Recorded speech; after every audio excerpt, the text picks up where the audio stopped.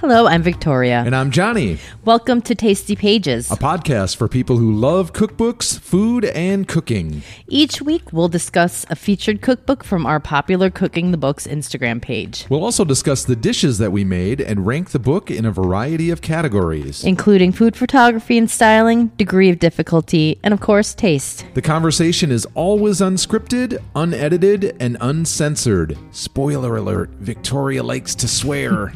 All of this takes place in our living room in the heart of Minneapolis. Oh yeah, we also have a featured show topic with contributions from our listeners, and we end each episode with a lame food-related joke. Usually very lame. Hey now. Join us for Tasty Pages. This week's featured cookbook is... Thali by Monica Garden. Hey, Johnny. Oh, hey, Victoria. I think I kind of mispronounced that a little bit. My mouth got a little bit bleh. It's Gowardin. Oh, okay. So I'm not mispronouncing it on purpose. You did a better job than I would. My tongue is getting the best of me. Welcome, dear listeners, episode 76 of Tasty Pages, a podcast from Cooking the Books. You like that? If you go to our website, which is wecookbooks.com, and click on that store tab, that will direct you to our Amazon.com affiliate page. We've got a few lists there. If you make a purchase from any of those lists, you'll get a little something you were probably going to buy anyway. We'll get a few pennies in our pocket. It won't cost you anything more. It's probably the best way that you can support the fine work that we do here at Tasty Pages headquarters. Tasty Pages Central. Tasty Pages World Headquarters. How's that sound? Otherwise known as our apartment. Yeah. I'm sitting on the floor as we speak. Hey, before we jump into some topics, we should tell everyone what we're drinking. We're actually taking a break from the margaritas. No margaritas this time. No margaritas. We are drinking a Jungle Bird. Which is? Do tell. It's dark rum, simple syrup, pineapple juice, Campari, and lime juice. And this is from a cocktail book that we're starting to work our way through. This is the first drink. Yes. Cheers. It's a good one, too. It is. So this is from a book that I found recently at our local library, which is really my favorite berry of all of them. I was going to be like, did you just say library? Yep. This one's called Smuggler's Cove, exotic cocktails. I'll smuggle your cove. We'll talk after the show. Exotic cocktails, rum, and the culture of tiki. And this is by Martin Cate, C-A-T-E. Yes. Interesting book. I didn't think I would like it as much as I kind of have once I started paging through it. I thought it was going to be real fussy cocktails that would require, buying something that we'd only use once for that cocktail. Blue curacao or some such nonsense. But once I started paging through it, I found several drinks that just required us making a rum purchase. We're all, because you picked out the drinks. So are they all rum based? Most of them are. I mean, I think this book kind of focuses on that because it's got a pretty extensive section on the different types of rums and purchasing them and evaluating them and all that stuff. So and we were kind of under the impression that rum was not really our favorite spirit. Same with tequila. Yes. And so working through these books it has had some benefits. Yeah, people like to complain about the dangers of drinking alcohol and and the consequences, but the benefits has been that we like tequila and rum, and we thought we didn't. Yeah, well, right? the last rum we got was a lighter rum, and this is a dark rum, and it's delicious. It's kind of caramely, and it's really smooth. Did you say what was in this? Yes. Okay. Were you not listening to me? I was. Were you just staring off into the void? I was staring at this drink. Find someone that looks at you the way that Johnny looks at his drink. Yep. That makes you sound like a complete alcoholic. We'll move on. All right. What are we finishing up right now? We are finishing up. We're making our last dish from it tonight. Milk Street, The World in a Skillet. And it's by Christopher Kimball. I think this is like the third Milk Street book that we've done. At least. Because we did the Instant Pot one when we first got our Instant Pot / air fryer. Wasn't there a vegetables There was a one? vegetable one, Milk Street Vegetables. So this is at least the third one. And then there was the Tuesday night What was it? Oh, yeah, Milk Yeah. Street Tuesday night. Yeah. This might be the fourth one. Ooh, Whoa. He's giving Ottolenghi a run for his Right? money for author that we featured most in the Cooking the Books Instagram feed. Yeah. But this one takes you around the world in a skillet. You got your passport ready? I sure do. All right, because we traveled to Italy, we went to Mexico, we went to Vietnam, we went to Spain. Racking up those stamps, Yep, baby. Today's Italy. That brings us into what's for dinner tonight. We are doing an Italian summer vegetable stew. Yeah, well, it's summer. Yes, we it like is. vegetables. Yes, we do. So, and then I think up next we had talked about maybe doing some random one-off books, which we had kind of done that project a few weeks ago, and we've still got a lot of books kind of piling up in the house here. Not a Yeah. bad problem to have. But, yeah, because there are we get a lot of books, and there are some we'll look through them, and maybe we're just not feeling them, or it's kind of not practical for us to work through them like all of the the Gluten Lovers Cookbook just wasn't for us. the Shrimp Lovers weekday meals, not for us. no. All the barbecue books, since we don't have our smoker and Nope. we have to go upstairs to use the grill. We're not the target audience for that. No. It makes me sad that we can't work through those, though. So what else have we been doing this week? I'm feeling like I'm kind of low energy, and I'm not meaning to be. I know. I got to step it up. I got to get my my radio personality switch going. Oh yeah, we went out to do some check on our garden. Mm-hmm. We got a community garden spot just steps outside our building, and so we planted crops this week. Crops. What did we plant? We planted tomatoes, a couple different peppers. We did some edible flowers. No cannabis. No cannabis. Oh, I would love to. Although, Well, see, when we had our garden in Chicago, we had to worry about squirrels like eating our tomatoes and I stuff. know. Now you'd have to worry about like juvenile delinquents stealing our cannabis, right?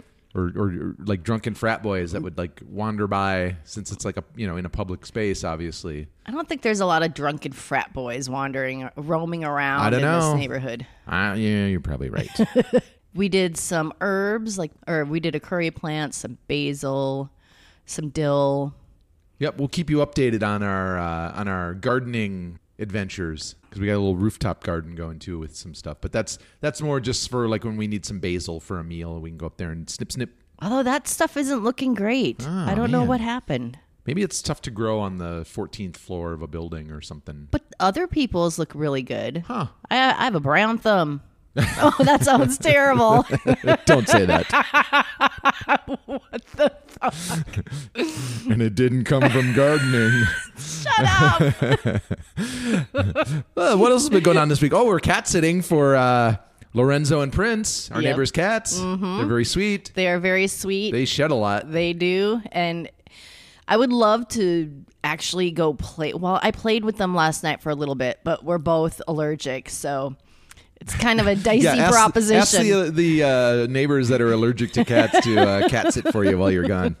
But they're very sweet. Yes. So And their neighbors are some new nice friends that we've made. So we're happy to do it. But yeah, we're not cat people for that reason. So we just go down there and make an appearance and make sure they're not dead. yeah, or like tearing something up. Re-up their food and Dehydrated. water. We went to a place in the neighborhood. Did we talk about this previously? This Lawless Distilling? I don't think we did.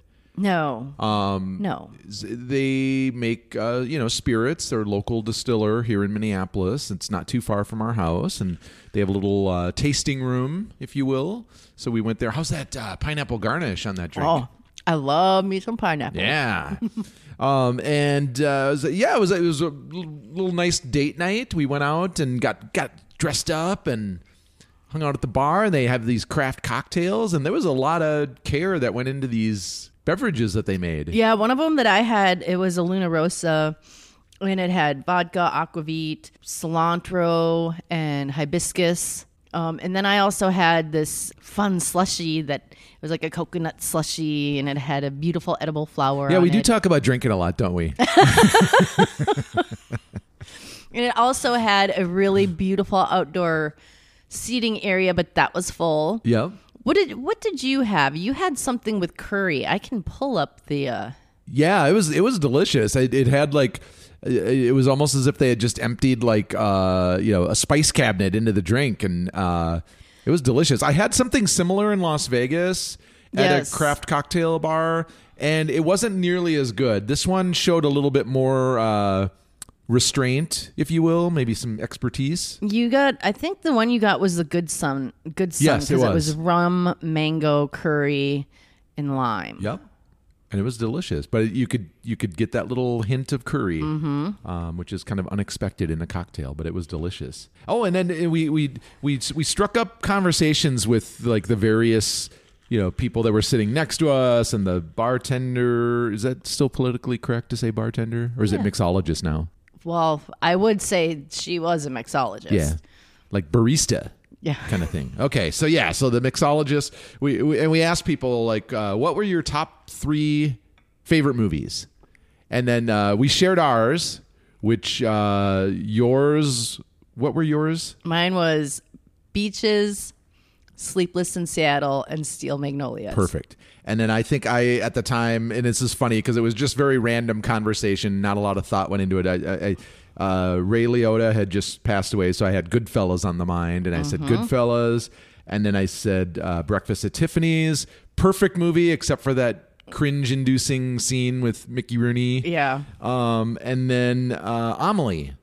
Oh, I love Amelie. I know. And then it was kind of funny because the people that were sitting next to us were younger, quite a bit younger. Yeah, probably half our age. They were like in their 20s.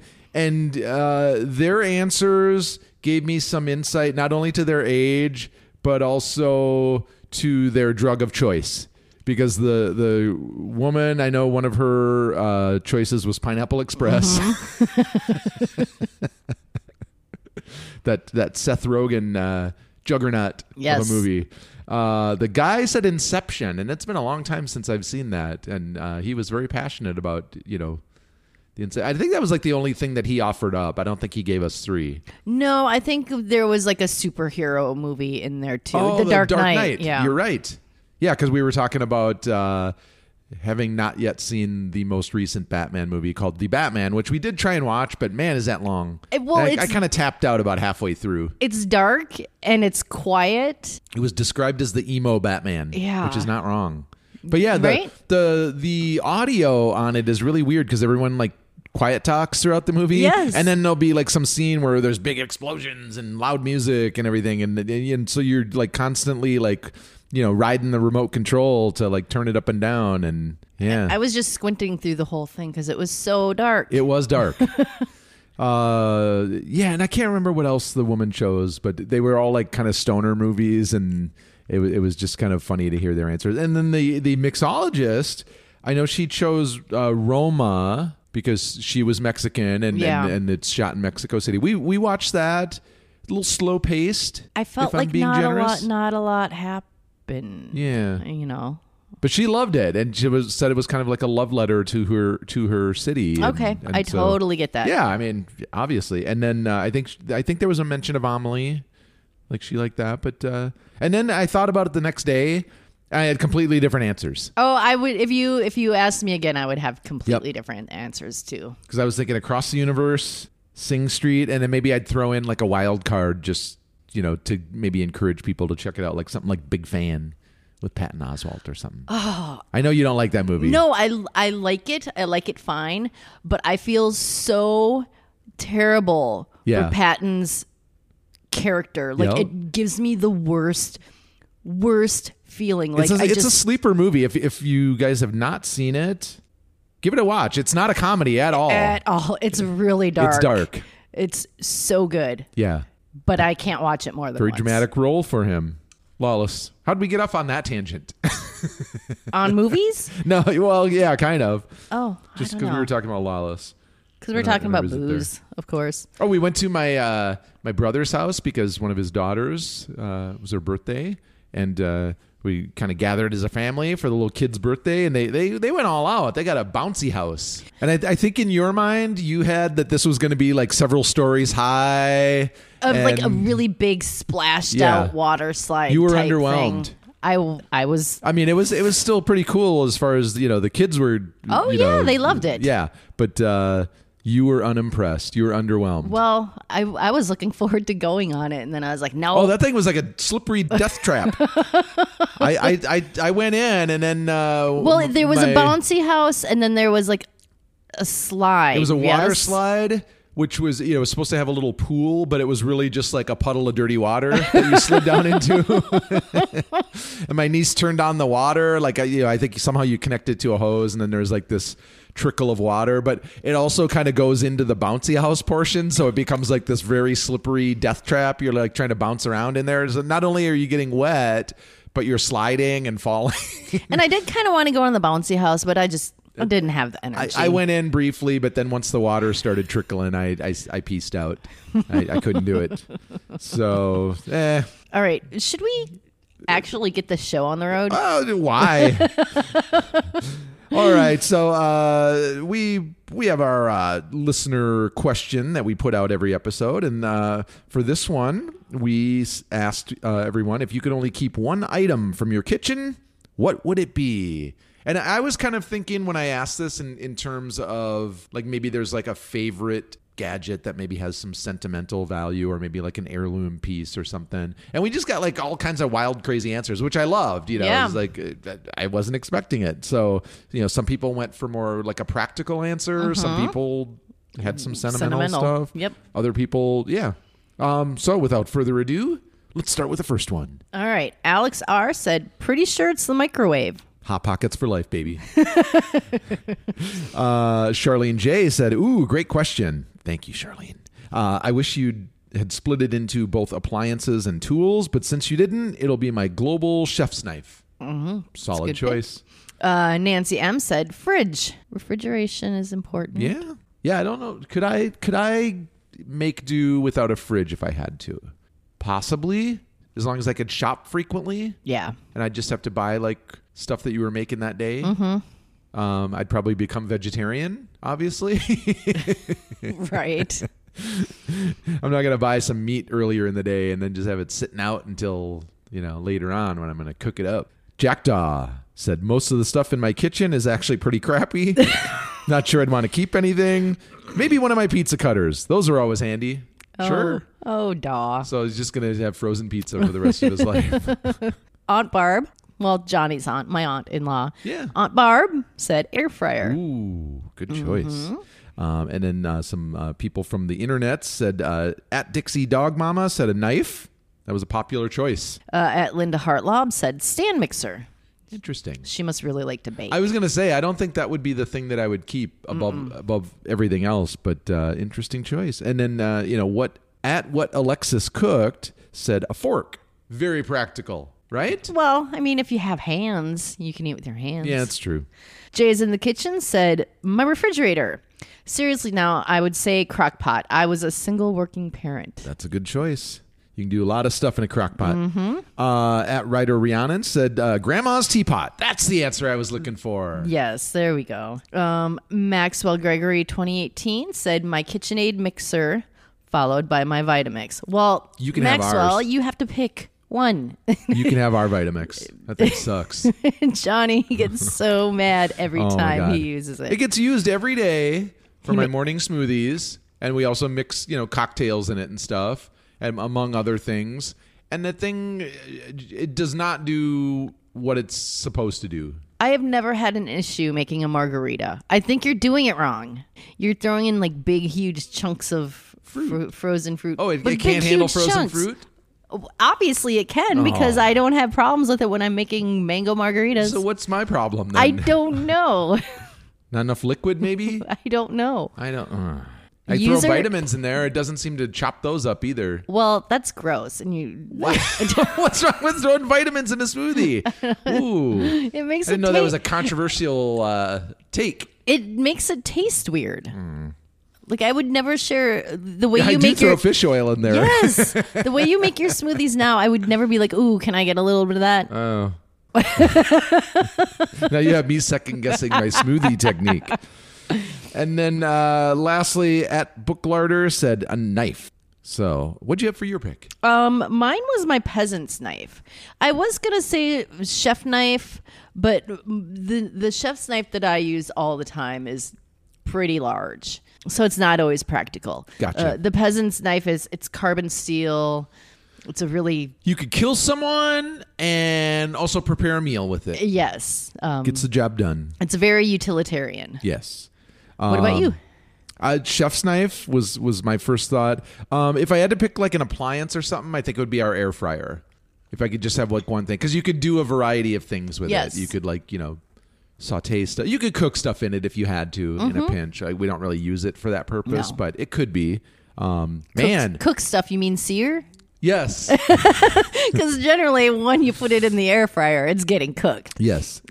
But yeah, man. If I had one of those back in the day, I might have considered going to college. Would have just changed my college life game. Right. If I had an air fryer. You wouldn't have to go to the crappy communal kitchen.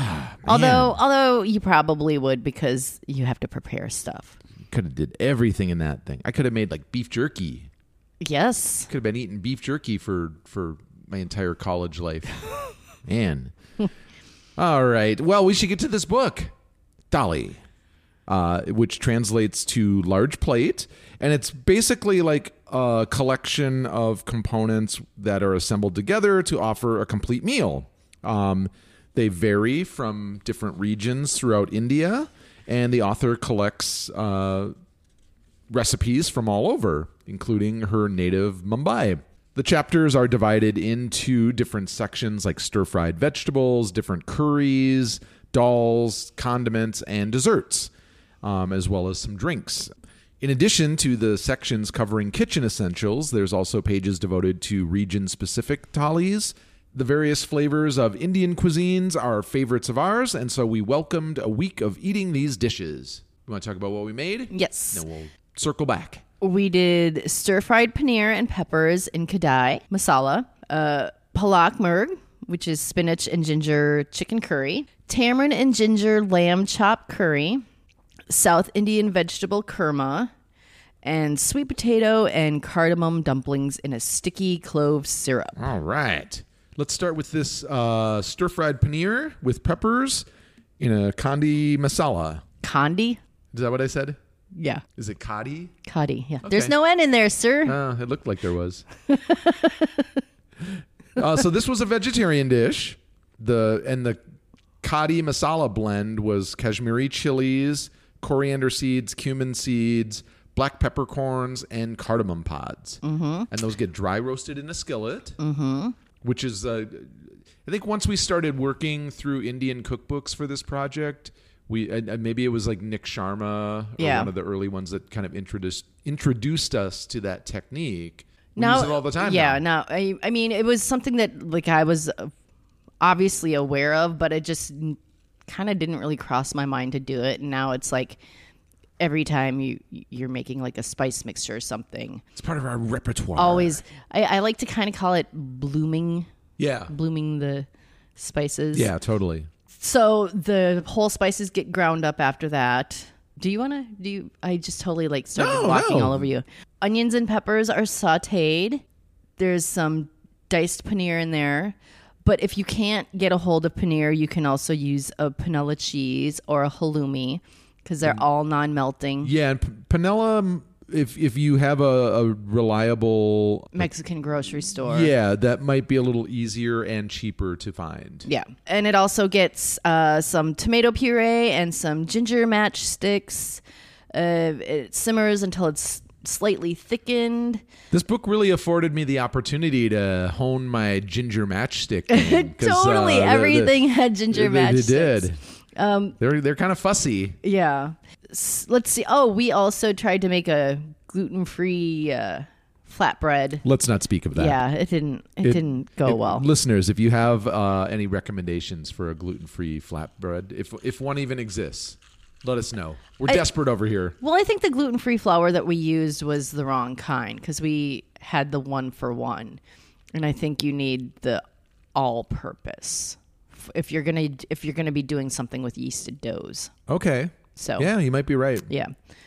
Although I could be just totally speaking out of my I'll ass. do some research. We'll take another crack at it. Next thing we made was palak mer, which is the spinach and ginger chicken curry. And Classic northern Indian dish. the chicken gets marinated in a lovely mixture of yogurt, turmeric, chili powder, and cumin. Yeah, so it's like a spiced yogurt. In the dish, there's ginger, garlic, bird's eye chilies, which gets blended into a paste. You could pretty easily make this vegetarian too by just swapping out the chicken for tofu or even chickpeas. Absolutely. And it would be a really great vegetarian dish. Anything else on this? It was delicious. It was delicious, and we forgot to garnish it with the ginger matchsticks and cilantro. But we did a pickled red onion. We did have a pickled red onion, which was it was like a perfect accompaniment. Yes. To And we served it with rice as well. Made some coconut rice. Let's talk tamarind and ginger lamb chop curry. So this one we kept the ingredients the same, but the method we changed a little bit. Yes. Because lamb chops are freaking expensive. The cook time recommended on this was insanely long. It was. First, like it said to sear the lamb for 8 minutes. And then you add like 3 tablespoons of water. Then you cover it and cook it for another 15 minutes on low heat. Oof. And then you add the potatoes and cook it for another 13 minutes. Oof. Yeah. So what we did, it has a tamarind paste that's tamarind and ginger. The chops get marinated in that. So what we did was we cooked the potatoes in the tamarind paste, and then we seared the chops in a separate pan, and then added those at the very end. Yes. And we brushed them with some tamarind paste. And I'm glad we did that because they turned out they were delicious. I think they would have been like so overcooked if we had followed this method. I'd be curious to see how she successfully did that according to the recipe. Well, I feel like lamb chops should be medium rare. Yeah. You know, and they would go way past medium rare. Absolutely. So, but it was delicious, and I love tamarind. It's one of those sleeper ingredients. Like we don't use it often, and we should. Yeah, it gives you like that little pucker in your salivary glands. Yes. And then we serve this with, I think I just found a recipe for a real simple cucumber, which is like a chopped salad with just, cucumber, red onion, jalapeno, cilantro, mint, carrot, and paneer. There goes the paneer again. I think we had some leftover or something, so we just kind of threw it together. But it was delicious. It was a nice way to kind of round this out so that you're not just having this like lamb chop curry.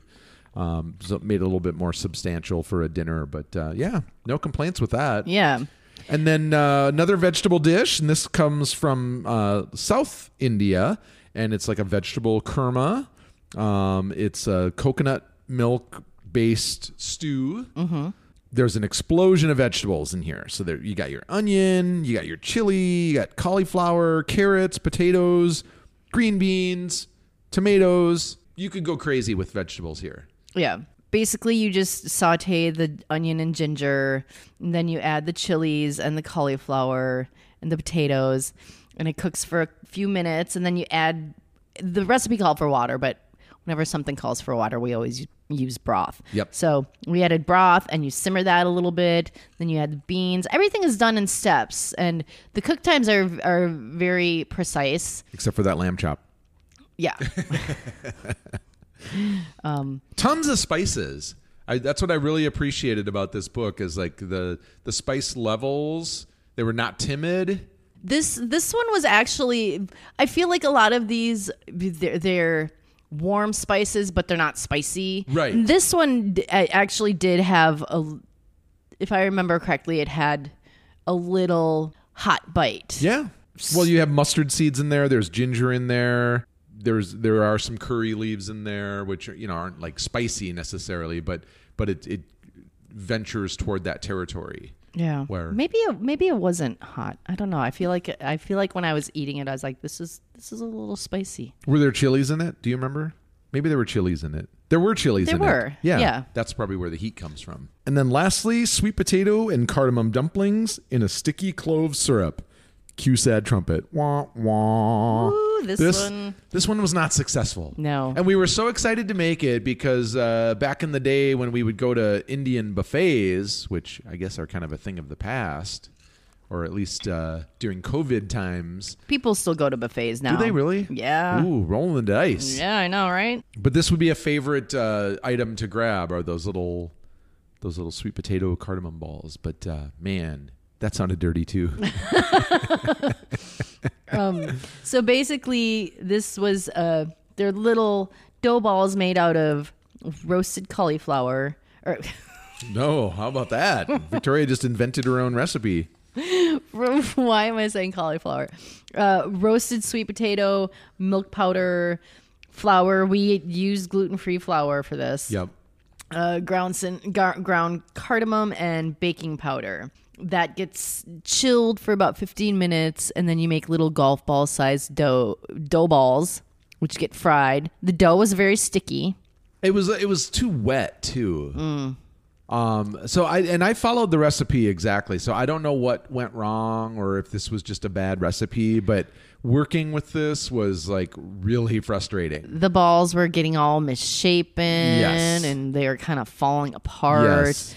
They didn't look like the photo. No, they didn't. And so we actually we managed to salvage some to But we didn't take a eat photo. them. We They did weren't not eat good. them. No. Well, and the syrup, I felt like it by following the instructions, it like reduced too much, and it just it went too much of the liquid like evaporated out of it or something. So it wasn't really as much of a syrup anymore as it was more like a glue or something. It was not good. We didn't have the interest in trying to take another crack at it or All we know is it didn't turn out how it was supposed to. no.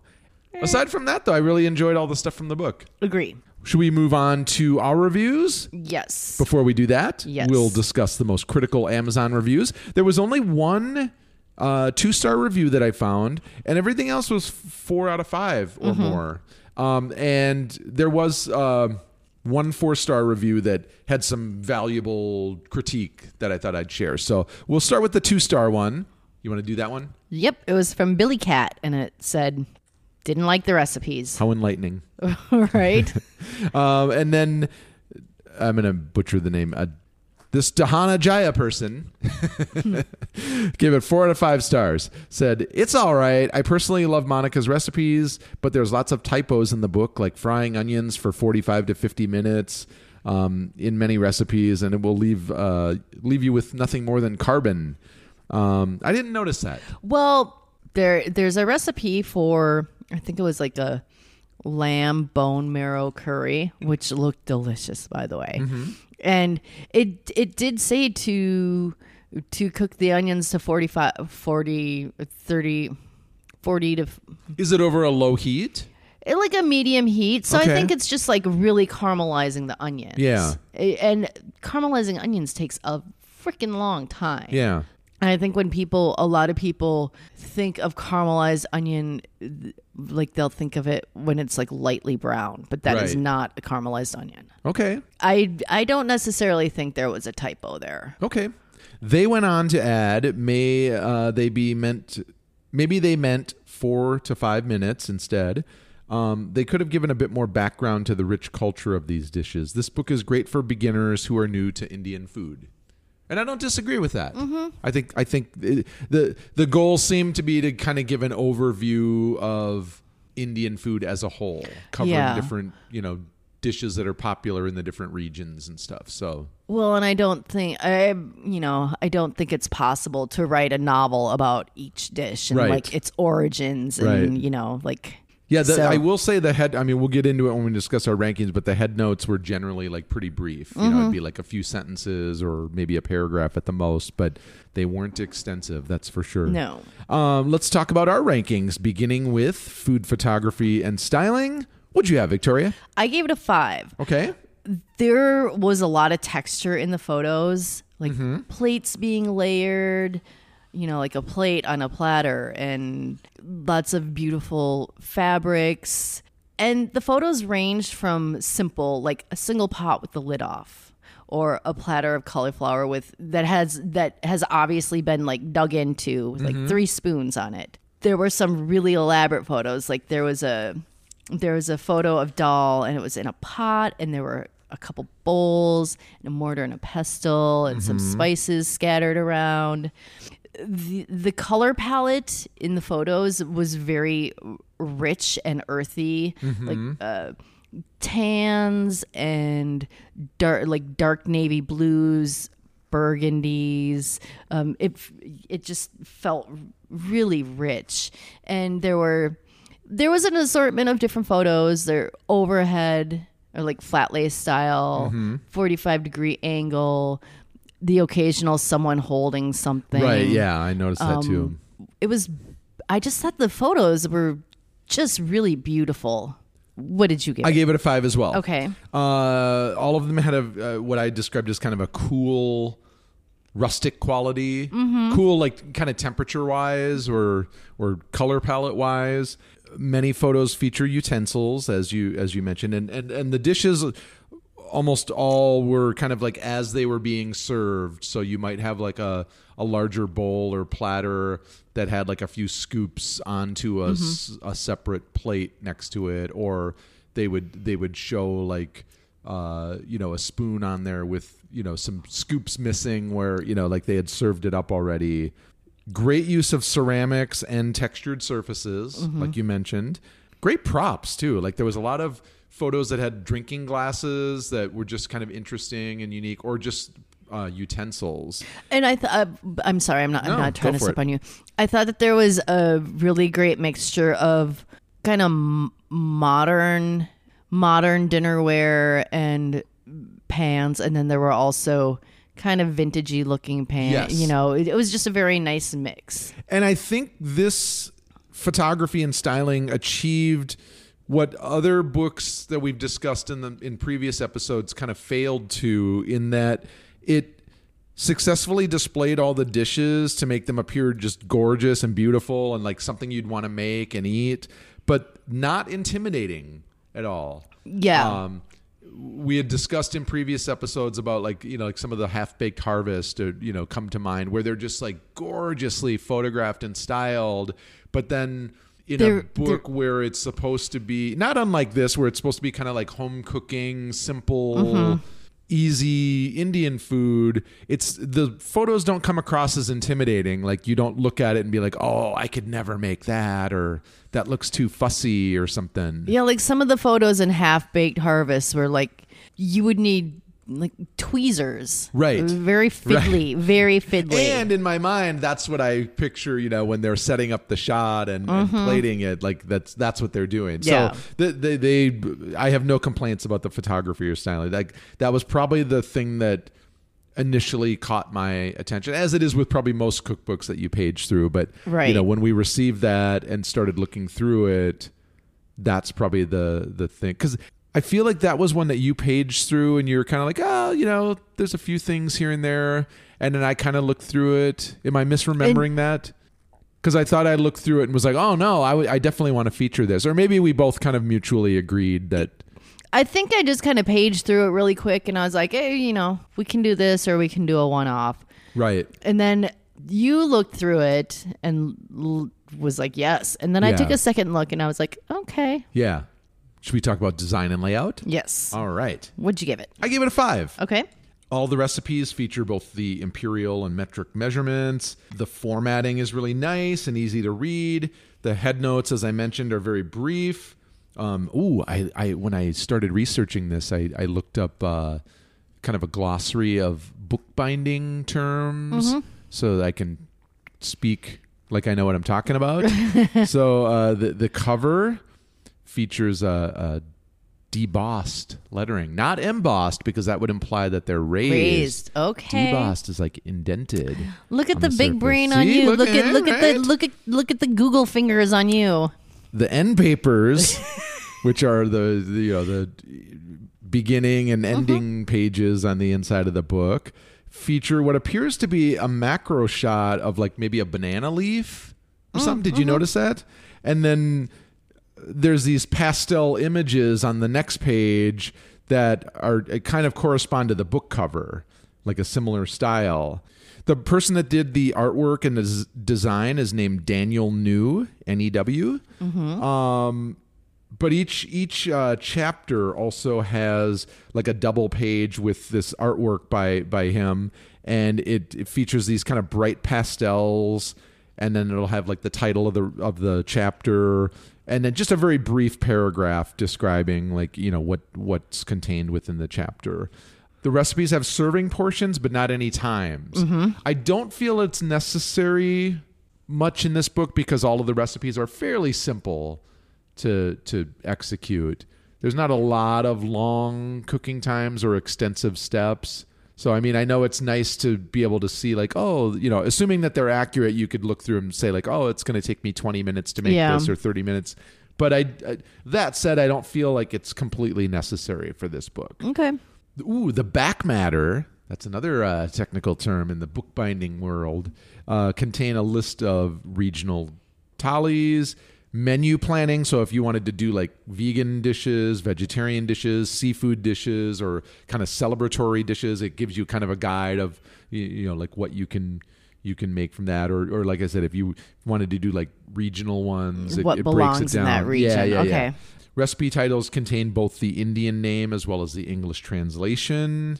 Ooh, it has a register ribbon. I love those. Which is the little cloth, like almost like a bookmark thing. But, those make me so happy. It's known in the industry, m'lady, as the register ribbon. Oh, well, thank you for mansplaining that. Yeah, exactly. And then honestly, though, I didn't know that's what it was called. So thanks for the knowledge. Yeah. And the introductory materials at the beginning of the book, you know, contain like the usual suspects like essential spices. But for an Indian cookbook, I find that to be somewhat useful. Absolutely. I find it less useful when it's something like Half-Baked Harvest White or Lady whatever. American cookbook. Yes. And they're like, oh, you should have cumin on hand. Yeah. Oh, great. Thanks. I agree. For that. Thanks for that hot take. Pantry staples. Can we put that to rest, please? And kitchen equipment. Like, I know. I just feel like, regardless of what type of cookbook it is, if you're buying the cookbook in the first place, you can assume that the person has an interest in cooking at home. Otherwise, they wouldn't have a cookbook. Mm-hmm. And B, that they possess like a certain rudimentary knowledge or skill level, and you don't need to tell someone that they have to have a chef's knife or a cutting board or you know what I mean? Although, like when I watch my Real Housewives of Bullshit shows, you will see someone like chopping vegetables with a paring knife on the counter. Yeah. Some people really don't know. But do they own any cookbooks? No. Probably not. Those are the types of ladies that have chefs. Mm-hmm. You are correct, sir. What did you give it? I gave it a 4. Okay. My notes are very, very similar to yours. Okay. The thing that, I still like to have the prep and active times. Sure. The font was kind of smallish, but it was dark, so I didn't have trouble reading it. All fonts are small to me these days. I know, right? Oh. But this was like dark, so I was okay with it. Yeah, the layout was really clean. Yes. The book section, there's like the intros, did you talk about this? I think you did. The book sections, there's the intro and the essentials, and then it's broken down into like 10 different recipe sections. There's like stir-fried vegetables. There's 4 different curry sections. Mm-hmm. Dal, snacks, bread and rice, condiments, desserts and drinks. And I also noted that the chapters have like the bright color wash that corresponds to the cover. The cover is really beautiful. Mm-hmm. So yeah, it's just like my little personal preference things. Sure.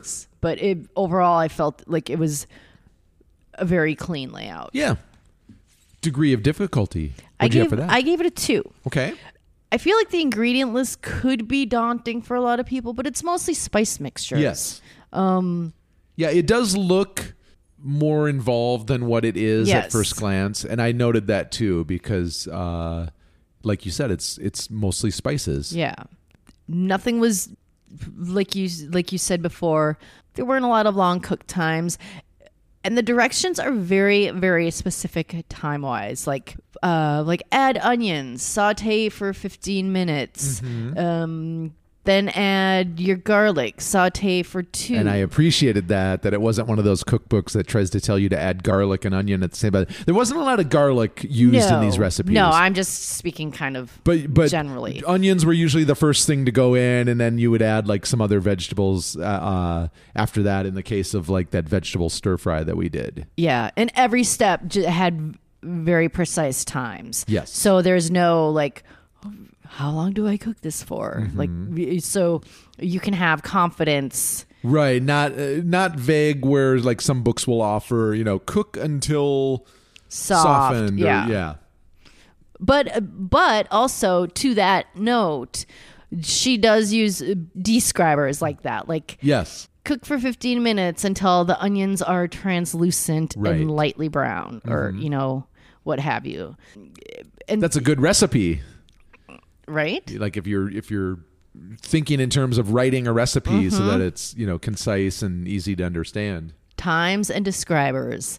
And then plus, that will also make the correlation in your mind as to this is how long, as you become more comfortable as a cook, like this is generally how long I need to cook this for it to look like this. Right. Yeah, I've 2. What did you give it? I gave it a 2 as well. All right. Most of the recipes are quite accessible and low on ingredients, with many of them being spices. The techniques are simple and easy to understand and execute. This would be a great book for a novice home cook looking to expand their repertoire. So maybe they don't know a lot about Indian cooking. Maybe they like Indian cuisine. You could do a lot worse than this book. Right. So it'd be a great introduction. And I think that's kind of what it endeavors to do as well, as just, covers a lot of regions, covers, both vegetarian and meats and a variety of dishes. And it really succeeds. So yeah, 2. All right. Then lastly, taste. What'd you have, Victoria? I gave it a 5. Okay. The flavors are really deep and layered, and that comes from different steps. Like, you'll toast your spices, then you'll add like a spice paste, and then you'll finish it off with another spice.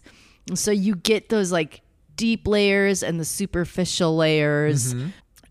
We may have changed the method on one of the dishes, but there were no adjustments needed to any of the like spice levels, which is sometimes a problem in some books. Right. And everything tasted really delicious.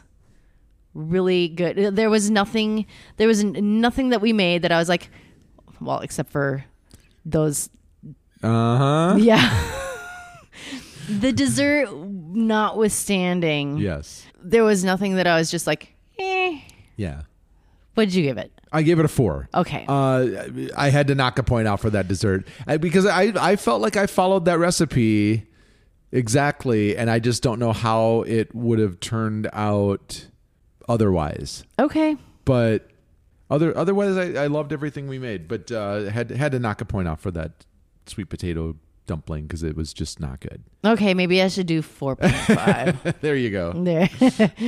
All right, that brings us to our Gastro Obscura section, exploring the weird and wonderful culinary traditions, experiences, and ingredients from the book of the same name. Where are we going to this week? We're going to Australia. Yes. So this is kind of keeping in vein with our listener question. Yep, kitchen devices and gadgets. So what I'm going to talk about is a field ration eating device, also known as a Fred.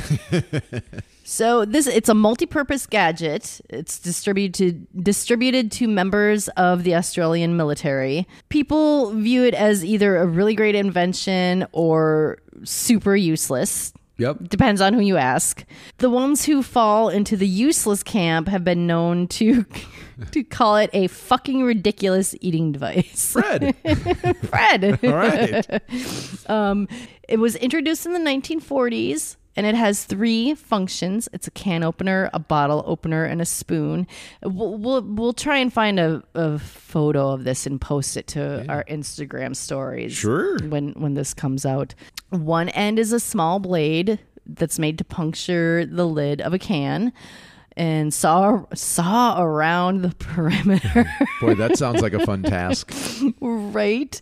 2 hours later, dinner is served. Apparently that is considered its best feature. Huh. The center has a hook-shaped opening that works as a bottle opener. And the opposite Got to be able to drink beer. Absolutely. The opposite end is a spoon. The spoon is the controversial part of this tool. It's really shallow, so actually getting food to your mouth is a roll of the dice. Okay. Users agree that Fred opens rations with military precision, but using it to eat is kind of where it loses its shine. This is an opportunity for someone. Maybe, come up with a better design or something. Yep. It's as of 2020. Dyson's got to work on the Fred. Right? Oh, there you go. Dyson makes everything shiny and So perfect. this is like a not so interesting version of the Swiss Army knife, is what you're saying. Kind of. It just does 3 things. But as of 2020, it was still a standard issue in ration packs for the military. Okay. And you gonna pick one up? well, you can get it online at military stores. Oh, okay. So it's out there if you want it. yeah, get it for your camping gear. I could see how it could be useful. I Yeah. mean, I don't know that I'd bring a bunch of canned goods camping, but I guess if you were gone for extended periods of time, sure. Mm-hmm. Makes sense. Got to open my can of baked beans, put over the fire. If you were going to design a multi-purpose kitchen tool, what features would it have? Oh, this is the next podcast question. Yeah, I'm not going to answer that. Make a note. Gonna have a pizza cutter on it. Put a note on your phone. Okay, I got it. I'm on it. All right. So if you enjoyed the show, please rank and review us. You can follow us on our socials at we_cook_books. That is our Instagram. And our Facebook is at We Cook Books. You know what time it is? Make me laugh. In keeping with the theme of the show, I've got some kitchen gadget jokes. Oh, geez. Yep. Mm-hmm. Did you hear about this month-long case against the violent baker, and the courthouse would not allow any mixing utensils inside? You might say it was a whisk-free 30-day trial. Right? Oh, God. That took a lot of explaining. Remember that night last week when we were lying in bed and you asked me... Oh, where is this going? You'll see. You asked me if I wanted to spoon. No, I replied, I'd rather fork. Right? And look at that. Just like that, I still have ice in my drink, and I haven't even finished this yet. And we're done with the podcast. I think that's a first. Yep. We always break midway to refresh it our always cocktails. devolves into a drunken mess. So I'm stone sober for this. I know, mostly. right? Mostly. It's kind of contradictory. Come on, you're a tall guy. You got a Sure. You've got a nice tolerance. I still have a pineapple garnish in here as well. So. If you loved me, you'd give that to me. Nope. All right. Thanks for listening, everyone. Have a fantastic week. Stay safe. Stay hungry.